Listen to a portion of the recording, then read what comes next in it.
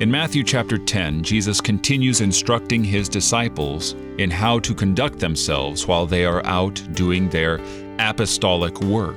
He sends out these 12 and he instructs them on how to behave, and here he gives them some good comfort and reassurance, saying that they will be like him.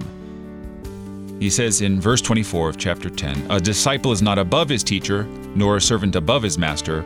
It is enough for the disciple to be like his teacher, and the servant like his master." And we would think, oh, that's wonderful comfort, that they're going to, be like Jesus in healing the sick, raising the dead, preaching good news, and casting out demons. That's great. What a wonderful comparison. But Jesus is not just talking about that. He's also talking about persecution.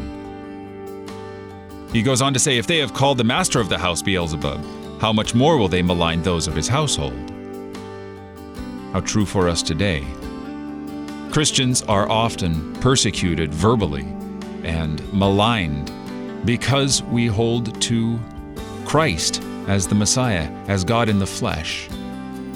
We are mocked and ridiculed on a daily basis, and we should expect this. Bear up, for so they treated Christ before you. You're listening to Oratio, part of your morning drive for the soul, here on Worldwide KFUO. Christ for you, anytime, anywhere.